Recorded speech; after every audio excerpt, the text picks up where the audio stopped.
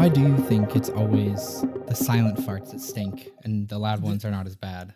I think there's an inverse relationship between the volume or the decibel level of a fart and the stench level of a fart. You know, meaning that the louder it is, the less stench it has, the less stench it carries. But the quieter it is, the more stench it carries. I'm trying to figure out why. I'm wondering, is it a propulsion thing? Like maybe if it's, you know, you just have that much like power behind it that actually forces it outside of the room before anyone can even smell it. That's true, because it could be that like the silent ones, they don't come out with as much ferocity, so they just kind of linger. So that's why like, when you walk around, you ever heard of cutting the tail? Like when if you rip a quiet one, you gotta wave your hand across your butt to cut the trail. Oh, that way I see. You leave it somewhere, and you gotta leave. I see. So when you do that, it just separates it, and you've got this little floating ball. Yeah, but you got to get away from it, because if you don't cut the tail, it's gonna follow you, and they're gonna know. That is a good tip. Or for anyone listening. If you want to get some revenge, you could always crop dust. That's always fun. Hey, welcome to Zeitgeist. My name's Greg. My name's Nick. We're back with more fart jokes. Yep, not even jokes. That was actually really good life advice. These are life pro tips about farts. Want to get back at someone? Crop dust them. Mm-hmm. They'll never know who it was. Just fart and walk. You find yourself at an expensive dinner and then realize the oysters were not as fresh as you thought? Cut the tail. Cut the tail and you just leave little balls of fart just around the room, and you be nowhere near them. In fact, you go outside, you light a cigarette. As soon as somebody notices, you don't even need to smoke. You just need to have a lit cigarette. And somebody comes out like, "Oh man, it smells terrible." And then you're out there like, "Yeah, I don't know. I've been smoking out here for 20 minutes. You know, I wonder how that happened." I don't know. As soon as you light it, you just explode. Yeah, because you just. It's like, oh, I guys gotta go out here to pretend I'm smoking. Yeah, and it all goes up in flames. Yeah, maybe not. That's a bad life pro tip. Anyway, Greg. Yeah. Got a theory for you. Good. You might have heard of this one. It's an oldie, but a goodie. It's an oldie with a goodie. We'll go for the classic theory today. This is one of those like world-altering style theories that are... I feel like you have a preference for those, which I appreciate, actually, because I'm a little more, like, niche, but I think yours are all like, this is the end of everything, which yours, I is feel a big like, part of it. Are a lot more grounded in reality, and there are more of those conspiracies that you can think, like, that might be real. But this one is, like, one of those ones that's, like... It's one of those ones that has so much information over such a long time that you're like, how is this not real? But also, how is it real? Like, it's just like, come on. Then I'm going to give you the whole episode to do a full-scale expose on this theory. Because this one is very much based in folklore as well. Because it's very old. It started in the 17th century. Oh, that old. Is where it's based in. It's very old. It has since grown from there. Okay. It's based from old myths, old religions, Is this about fairies? No. Okay. Wait. No okay. Fairies. All right, no fairies. Gnomes? Those crafty little gnomes? No, but giants. Giants. Like me. That's my family. Yeah. So this is about the story of the Gregorys. The Gregory family. Gregory and the Amazons. But actually, you know what? That might be my family. My mother's Wonder from Greg? Brazil, and so like there might be some Amazon blood in me. I don't know. Maybe that's why I'm so tall. I was gonna say this. This theory actually has some Brazilian folklore in it that I'm going to touch on. Ooh, I might have actually heard this growing up as a kid, so this would be really interesting. It's not as big, but it is there. It's not as prevalent, but it does show up in Brazilian culture, like ancient Brazilian culture. Well, I'm going to metaphorically hand you the keys and let you take this baby out for a spin. Let's go. Let me start you out with this. You ever heard of Hollow Earth? I have. You have? Mm-hmm. What do you know about it? Tell me what you know as a base. Idea? Okay. What's your idea of Hollow Earth? I mean, there's lots of ideas. When I think of Hollow Earth, I think of like Journey to the Center of the Earth, and they go down there and like there's like another Earth, sort of. You're right. It's like another world, and they've got dinosaurs and crap. And that's pretty much correct. And yeah. So and Journey to the Center of the Earth is based off of the guy who wrote that book. I think it was Jules Verne, right? Actually, was it Jules Verne? He did 20,000 Leagues Under the Sea. I think he did Around the World in 80 Days. He might have. Let's fact check really quick. I think it was Jules Verne though. Actually, if you are looking for some writing to read, just kind of pick up a classic, Yeah, pick yep. up a Jules Verne collection. It's actually really well written. They're really good. Good stuff. And yes, it was Jules Verne. Oh, and nailed it was written in 1864. Yeah, he was He a wrote long a time lot ago. of good fantasy books. Yeah. Did you know actually Disney based a lot of his movies and rides off of, they wanted to base a lot of Disney World's rides off of Jules Verne novels? Yeah, because they did. Wasn't Disney the one that did Around the World in 80 Days? Yep. That was a Jules Verne novel. And they did a 20,000 Leagues Under the Sea, too. Yeah, you're right. When Disney was alive, he was a huge Jules Verne's fan. Oh, I get it, man. I've got it on my Kindle app. I've got like the whole complete works of Jules Verne. Yeah, they're really cool stories. Like Yeah. they're like I know they're old, but they're really fun to read today. They're still good stories. Yeah, and since we're getting into this literature club here, a little sooner than planned, but here we are. Another one, Arthur Conan Doyle. He wrote the Sherlock Holmes novels. Right. He has a less known novel called The Lost World. Man, I feel like I've heard of that. you got to read this one if you haven't. It's Arthur Conan Doyle, but basically it boils down to deep in the Amazon rainforest, which I guess resonated with me because I've been there. So deep in the Amazon rainforest, there's a plateau that is outside of time, like as in like everything from prehistoric times lived on this plateau. Very, very interesting. The Mysterious Island was Jules Verne novel too. That was another good one. I think they did do a movie of that. Anyway, let's just move on then. Yeah, we gotta get this cranking. So Yeah. Hollow Earth is a theory that relates way back to the 17th freaking century, man. It is based, or even earlier than that, I think the 16th century. It starts back with the Greeks. Oh, so way earlier than that. Yeah, so basically, just to give the quick synopsis of how it kind of developed over time, is that the Greeks say that there were caverns that led to the underworld, and different gods lived down there. Hades and whatnot. Yes, and then it goes on to like Celtic mythology. Ireland had a gate to hell, like in the mountains, and in different catacombs they would just plummet straight down. They were most of the places related to the underworld, or like in Dante's Inferno. Yeah. The 9 layers of hell consisted of going through the earth into like a boiling, like into like the fiery pits of hell. So it's like the core of the earth was very hot, as where the opposite of the at the end, the final layer was actually frozen solid. Right, which but you're right. Yeah, I mean, so, like that's, it's that's all the based gist in of it. that. He's in a meadow, and Virgil leads him into hell. So Also, very interesting read if you haven't read that since high school literature. Check it out. it is interesting. It is harder to read because it is so It's old. very old. But it's also based. There's also stuff in Hindu and a lot of it in the Middle Ages from like German myths. It's all kind of is about the same thing, traveling into the earth to get to some alternate spiritual plane, and a lot of it's just based in folklore. Yeah. But it starts getting more factual towards the 19th and 20th century when there's actual accounts of people visiting and returning from Hollow Earth. Some of them were proven to be debunked, but it relates back to places like the Bermuda Triangle is an entrance to Hollow Earth, is why so many things disappear, why Amelia Earhart disappeared. Wait, is this what really happened to Amelia Earhart? Possibly. Dude, Yeah. we're going to blow this case wide open. Yeah, and so there's also ones based in Native American mythology and the Brazilian. It says Brazilian Indians. I don't know. The natives of Brazil. It says those who lived alongside the Primera River in Brazil claim that their forefathers emerged from ancient times from an underground land, that many of their ancestors still remain inside the earth. Ancestors of the Inca and located to the east of Cusco, Peru. So a lot of the Inca's ancestors and a lot of the Brazilians come from this land and inhabited the surface world. So again, a lot of this is just mythology and cool folklore. So then we start getting into the 18th century, the 17th and 18th century with a man named Edmund Halley, who kind of gave it a scientific approach as to why this is. So with a name like Edmund Halley, this guy does his research. So he was a scientist. So let me, where am I looking? I have a lot of articles pulled up right here. Boop, boop, boop. Yeah, so in the 17th century, Edmund Halley discovered one of the...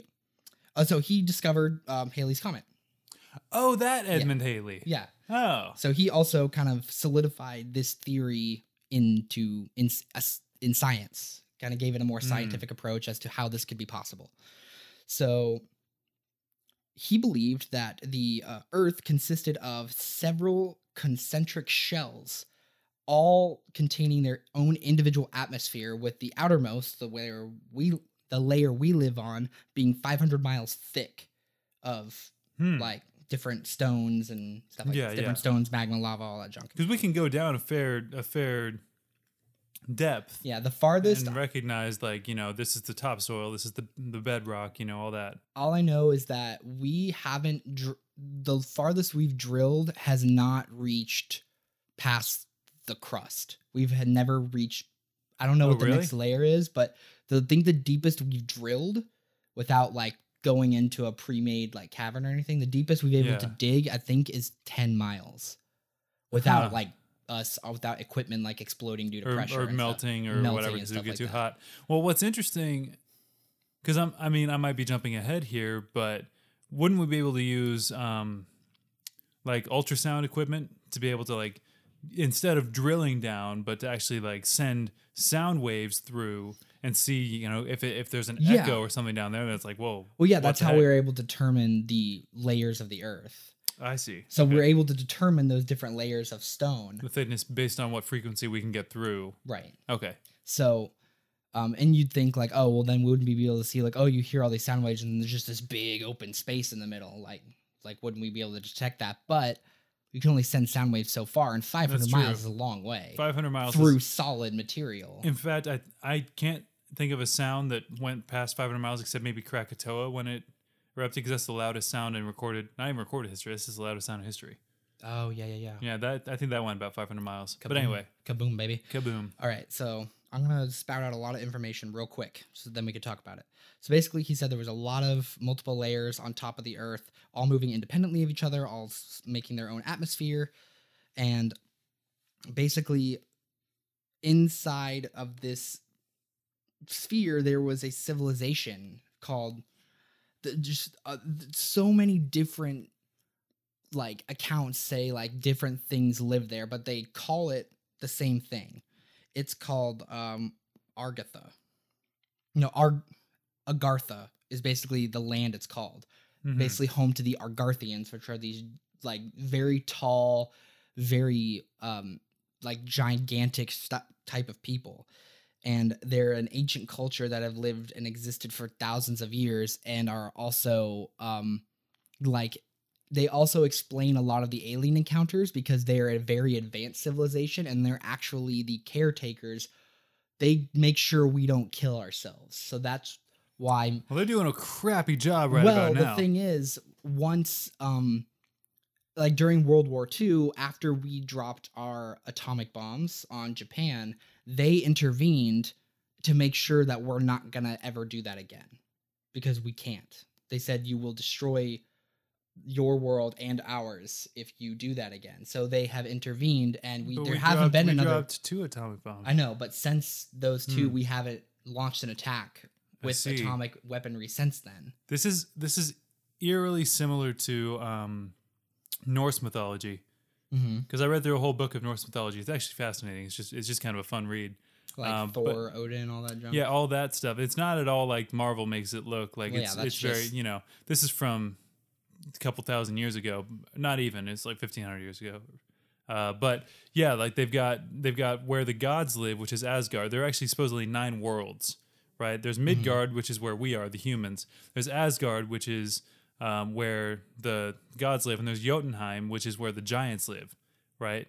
And the giants basically, there's different types of giants, and the giants basically keep the whole thing going, and the gods are at odds with the giants, and the people in Midgard are none the wiser. We just kind of like, whatever the gods decide to do, whatever the giants decide to do, if they're all at war, which is Ragnarok is the end of the world, where the giants and the gods all fight, and everything's destroyed, and we're kind of just like, well, that's what it is.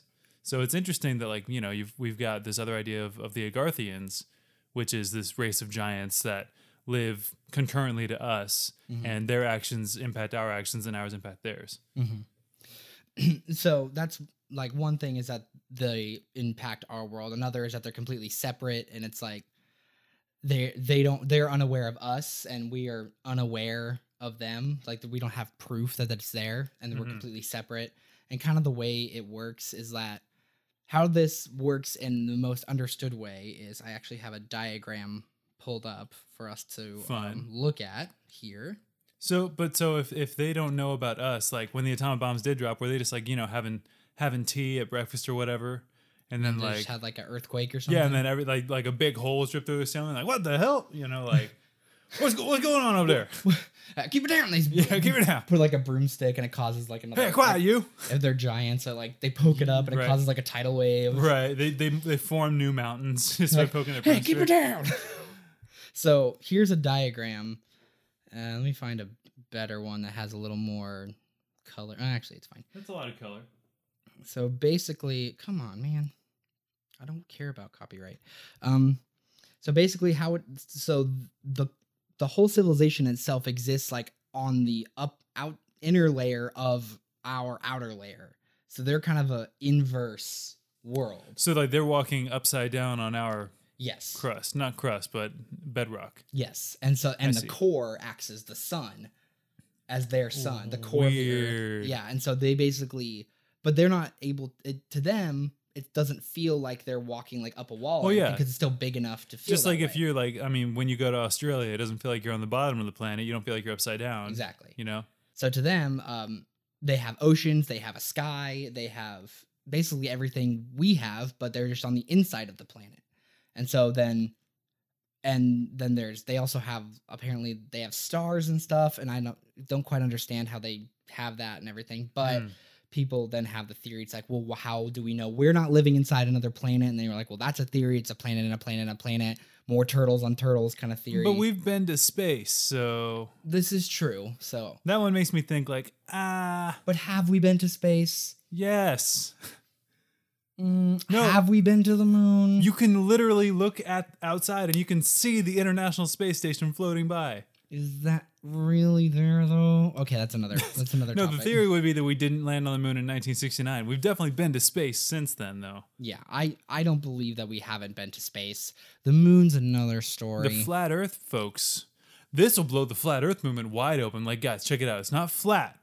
It's like a rolled up tortilla, right? And so really, there's people on both sides, man. It's not a flat Earth. Think of us as a bread bowl. Yeah, we're a bread bowl. Honestly, yeah, think of it as a bread bowl, because how it works is that there's actually two entrances of the North Pole and the South Pole. So note how like nobody goes there. So well, yeah, and there's no land on the North Pole. It's all sea ice. Exactly, but or ice floats, whatever they're called. I can't think of it. So there was an account back in during World War II. So during between the time of the Great Depression and World War II, there was a man named Richard Byrd of the U.S. Navy. He was piloting an expedition to the poles. He had taken a number of trips towards the Arctic territories. He was a pilot, so he flew towards the North Pole, and he was going to set a flying record to fly over the North Pole. So, according to his alleged diary, he written during his polar flight, Boyd came across a warm, lush, as he was flying. He's flying over the North Pole. The next thing he knows, he's not over ice caps anymore. He's suddenly in a lush climate with giant mammoth-like creatures and large human-like ancient creatures that were residing on this land. And when was this written? In between the Great Depression and World War II. So that's early weird. 1900s. So I will say people have been to the South Pole. Like that's not an uncommon expedition, is to actually go to the South Pole. Right. And like it was a lot harder back then. Like Shackleton did it, and that was like in like 1901 or whatever. And that was really difficult. But now it's easier. Well, apparently a lot of the entrances are covered.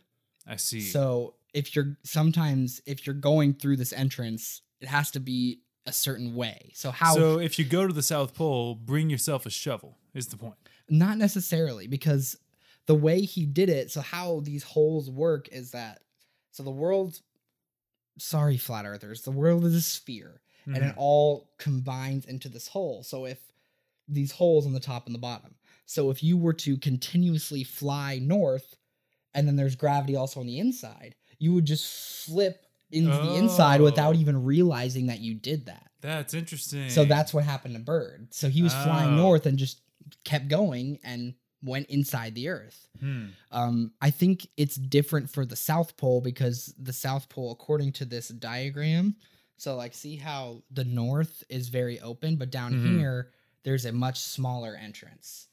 Which makes sense because in the North it would just be the sea, and down there's actually a landmass, Antarctica, for the South Pole. So there's a much smaller entrance, and then there's different like cave-like entrances. One's based from like different folklore, like in certain mountains or volcanoes, things like that are also passageways to Agartha. Interesting. So there is so much information about this, but basically, this guy, he flew into there and he landed there. He spoke with the people and he came back, and they told the people in Agartha told them to tell the world about them. They wanted them to know they were there. So, but for these people, it's like this tiny, dwarf flies in on a tiny little plane and gets out, and it's like, hello there. It's like, that must have freaked him out. Well, according to the story, when he was flying, he was flying in, and they intercepted him in a saucer-shaped aircraft, a UFO. Oh. So, like I said, it might not be aliens. It might just be the Agarthians inside the Earth that are responsible for most UFO sightings. Interesting. So it's not aliens, it's inter-aliens. Intralians. Insideians. So technically they're just Earthlings. Yeah, they're just like us. Just like you and me, except really tall. Like me. Probably better looking. Well, I'm not going to say that, but you? I might I might get along with them a little bit better than, someone who's 5'11" and 0.99. So they commandeered his plane and they made him land. And the Agarthians are very aware of the human race. Was this like a police flying saucer? It's like please pull over, Kinda. Land your tiny plane. You shrimp. It's like, I will step on you. Please step on me, senpai. Oh my gosh. Whoa. That wasn't a thing in the 1920s. Oh, you never know. Hey, I wouldn't give you for a good foot stomp. I give you 2 dimes and a nickel. Let me get a whiff of those jimmies. What is that slang for? I don't know. Feet? Yeah. Let me get a whiff of those tootsies. That's there we go. That's a good one. Okay, so this is better because it was before World War II. So the Agarthians, in Byrd's diary, he expressed that the Agarthians expressed concern that the humans were going to use atomic bombs in World War II, which hadn't happened yet. And he wrote that down in his diary, saying like, really? These people the humans are going to use atomic bombs in some way in World War II, and they're concerned about that. And he wants and they want Byrd to be the ambassador to the U.S. government, to tell them that we should be concerned. So did he go to the government and be like, "Hey, you shouldn't drop an atomic bomb"? Yeah, because he was setting a record. So when he came back, he was very concerned, and he told the government, and basically nobody believed him. Well, of course not. But he did go and say that. But there were some issues to his validity. So his diary entry started. This diary entry was dated February 1947. It was to be believed that Byrd's inaugural flight over the North Pole, and then one. Sorry, this is Okay, so he said he made his inaugural flight, but not his record-setting one, 20 years earlier in 1926. Upon further inspection, it appears Boyd probably didn't quite reach the North Pole in his record-setting flight, instead fabricated his navigation records, poached credit from another team that actually set the record a few days later. But what makes this entry so intriguing is that if it is real, it could have potentially been misconstrued from a later mission to Antarctica.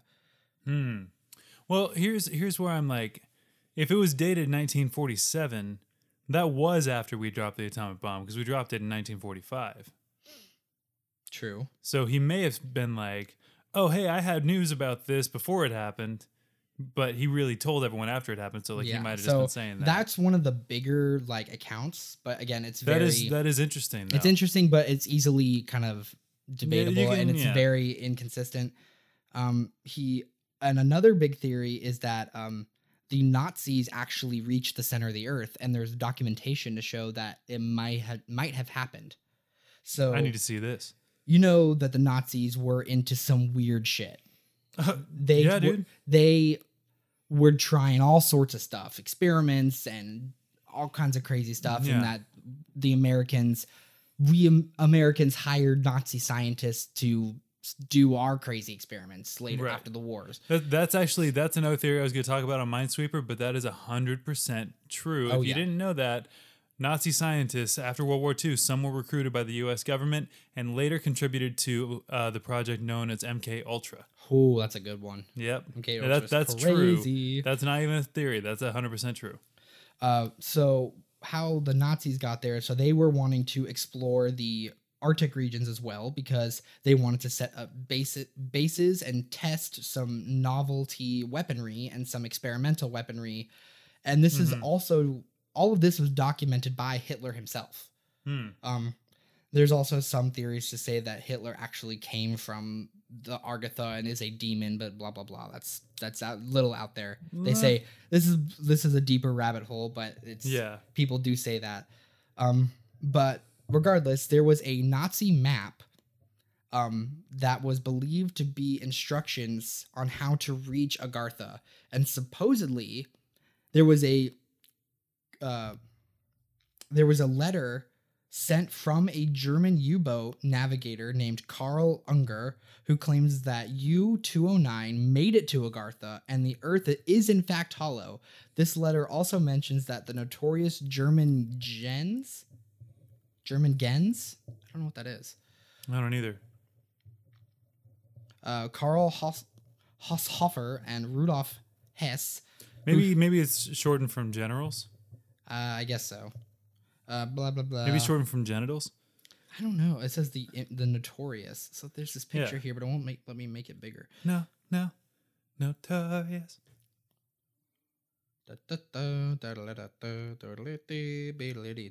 Okay. There is ample evidence that the Nazis spent a lot of resources researching for Agartha, and their last report from Hitler to escape in case of a dire emergency was warranting these conspiracies. In fact, most common diagrams of Agartha were drawn by German scientists in 1935. Evidence also exists that Nazis may have believed to have already lived inside of the Earth. Some experiments of the Third Reich show a belief the Earth was a concave shape and that we reside in the interior of a sphere. In a bizarre 1942 experiment conducted by Nazi scientists, Heinz Fischer on the island of Rügen, a team attempted to observe a British fleet by pointing the lens of their infrared equipment up at a 45-degree angle. They believed that though the Earth was concave, normal rays were refracted off the ocean, but infrared rays were not. Of course, they saw only sky, but this shows that they believed and searched for evidence of alternative Earth theories. Interesting. So, and then it goes on to say there's proof in ancient cultures, such as folklore and other diagrams drawn by like ancient civilizations, showing like that other names for this civilization is Atlantis. Bringing it all together now. Mm-hmm.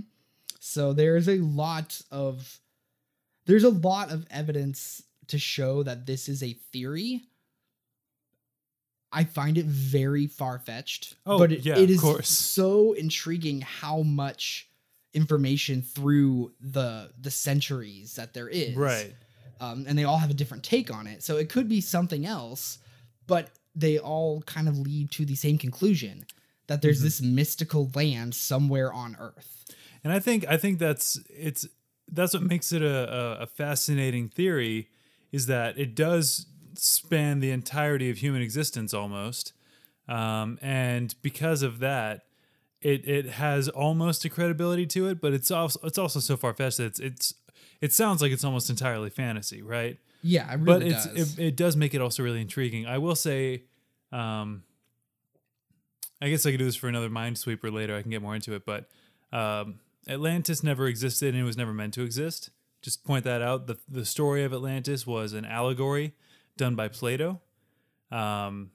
And it was never meant to like talk about a real physical place. Kind of like everyone's familiar with Plato's, well, not everyone, but a lot of people are familiar with Plato's allegory of the cave. It wasn't talking about a literal cave. It was just, this is to tell the moral of the story, right? So Atlantis was the city on a hill. It had everything. And that, because of their great pride, they suffered and were sunk into the ocean.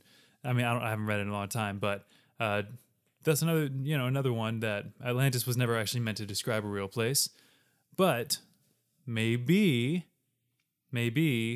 that doesn't mean it's not true. It doesn't mean there weren't civilizations that were lost that we don't know about. Just because Plato didn't talk about it as a real place doesn't mean we might not actually find a place that was like that. No, he could have, like, even Atlantis back when Plato was around could have already been lost and was just a relevant fact. Like, hey, remember those Atlanteans? They were stupid and they killed themselves. Like, I'm going to make a parable out of it. Yeah, it's possible. Like, remember them? They had everything. They were great. Remember, you took a vacation to Atlantis, didn't you, Jim? Yeah, right. Like, oh, yeah, it was great. Yeah. And then what happened? Oh, me and the kids got real sunburn that vacation. Yeah, that's right. And we don't have anything. We don't have sunscreen or aloe vera over here, so we're just kind of, two of them died. I mean, what were we supposed to do? I'm dying right now. I'm laying here. My arms are already falling off, and the rest of me's going pretty quick. Jim, you've had a great life. You're 26. You're about to die. That's true. I lived longer than most. Lived way longer than my pa. That's right. So what did they do? They got greedy and they killed themselves. Yep. Remember whenever Jesus made those people turn to salt and the city burned? That's what happened to Atlantis. Don't do bad stuff. All right. That's not at all the story. It's like, I don't know. I believe in science. No, but donations. Remember when Jesus turned people to salt and made the city burn? What was his name? Sodom and Gomorrah? Yeah. Oh my gosh. That's not Sodomy and Gomorrah. Oh man. So yeah, that's it. That is interesting though. The theory, the Hollow Earth theory, it ties in well with Jules Verne, I think, and maybe good old Jules knew more than he was letting on. I'll leave us off with this last tidbit of information if y'all want to learn more. There's actually a website called OurHollowEarth.com, and it is about a book written by a man. Yeah, good. He basically wrote a whole book on Hollow Earth, and this website is very old, but it's basically a whole book dedicated to accounts and how to find Hollow Earth. Like, he gives one example of this man named Olaf Jensen and his father Jens Jansen. Well, because if he has a Scandinavian, if he's Scandinavian, it's Jen's son is his last name. Like, they don't have proper last names. Well, he's a Norwegian fisherman. Yeah, Norwegian. Yeah. So they accidentally discovered the North Polar opening in 1829 in search of the quote chosen ones. One of their ancestors and entered the Hollow Earth, where they lived for 2 years with the giant people there. Olaf then returned to Sweden as a snowman. No, I'm kidding. I did not expect that, actually. He returned to Sweden by way of the South Polar opening after being rescued by a Scotland whaleboat from an iceberg. His father was killed when their fishing boat was struck and sunk by the iceberg in Antarctica. Olaf later immigrated to the United States and died in Los Angeles in 1908. There's actually a YouTube video and a recording off Olaf Jansen telling his story of how he lived inside the earth for 2 years. Can we hear some of this? Let me see if it pulls it up. If it's still, yeah. Like, are we going to be able to get the audio in the podcast? It is a 2-hour video. 2 hours. Okay, Yes. Maybe not. But if you want to delve deeper. It is on, it is an entire audiobook. It is called The Smoky God, or A Voyage Journey to the Inner Earth, written by Wilma George Emerson, an account of Olaf Jensen. Okay, go give that a listen. The full book is on YouTube to listen to. The full thing. So, I mean, honestly, for me, like, I don't think it's real, but I kind of want to go on an expedition just to see what I see, you know? Honestly, I want to go to the North Pole. There's a lot about Antarctica I could talk about too, which we'll have to get into another time. Like, there's a lot. It's interesting. And again, a lot of it is, these theories are just so crazy, but they're so interesting just because of the sheer amount of information there is. Mm-hmm. Like, other ones we've talked about are very now and very base level, whereas these ones have like histories of facts. Right. So it's interesting. But that's all I've got. If you have any more info or any cool tidbits about Hollow Earth. Has anybody met these giants? I'm talking to one right now. I'm one of them. You can talk to me. Next time we'll talk about Hollow Moon. Yes, that's a real theory. Hollow Moon. I have heard that theory too, but we'll talk about that next time. I was the equivalent of dropped off at the fire station for the giants. You know, they were just like, get rid of this one. The New York Giants? No, the ones inside the earth. That's probably where I was born, and they were just like, get rid of this one, and they just, threw me into St. Louis, Missouri, because that's like, to them, they're just like, somebody will find them. Funny thing, the Native Americans actually thought there was an entrance to Hollow Earth in the Missouri River. Really? At the peak of the Missouri River, and from the mountain that that's way easier to get to, dude. Let's go check it out. Yeah, they said like at the peak where the river starts, kind of from the mountaintop where all the snow flows. Yeah, from the Ozarks. Yeah, so they say there's an entrance there. So that's where he came from. Let's go on an expedition. Let's do it. To the Ozarks, and we'll call it a vacation, so our wives will be willing to come along too. And we'll take a camera. They'll come, stay in a nice hotel. We'll be gone for 2 weeks, and then we'll disappear forever. And we'll live among the giants for the rest of our lives. All right, thank you guys for listening to the Zach Guys. We will see you next time, or you'll hear from us next time, I guess. Yeah, but we'll see you. We'll see you. You won't see us. We're always watching. But we'll see you. Always watching.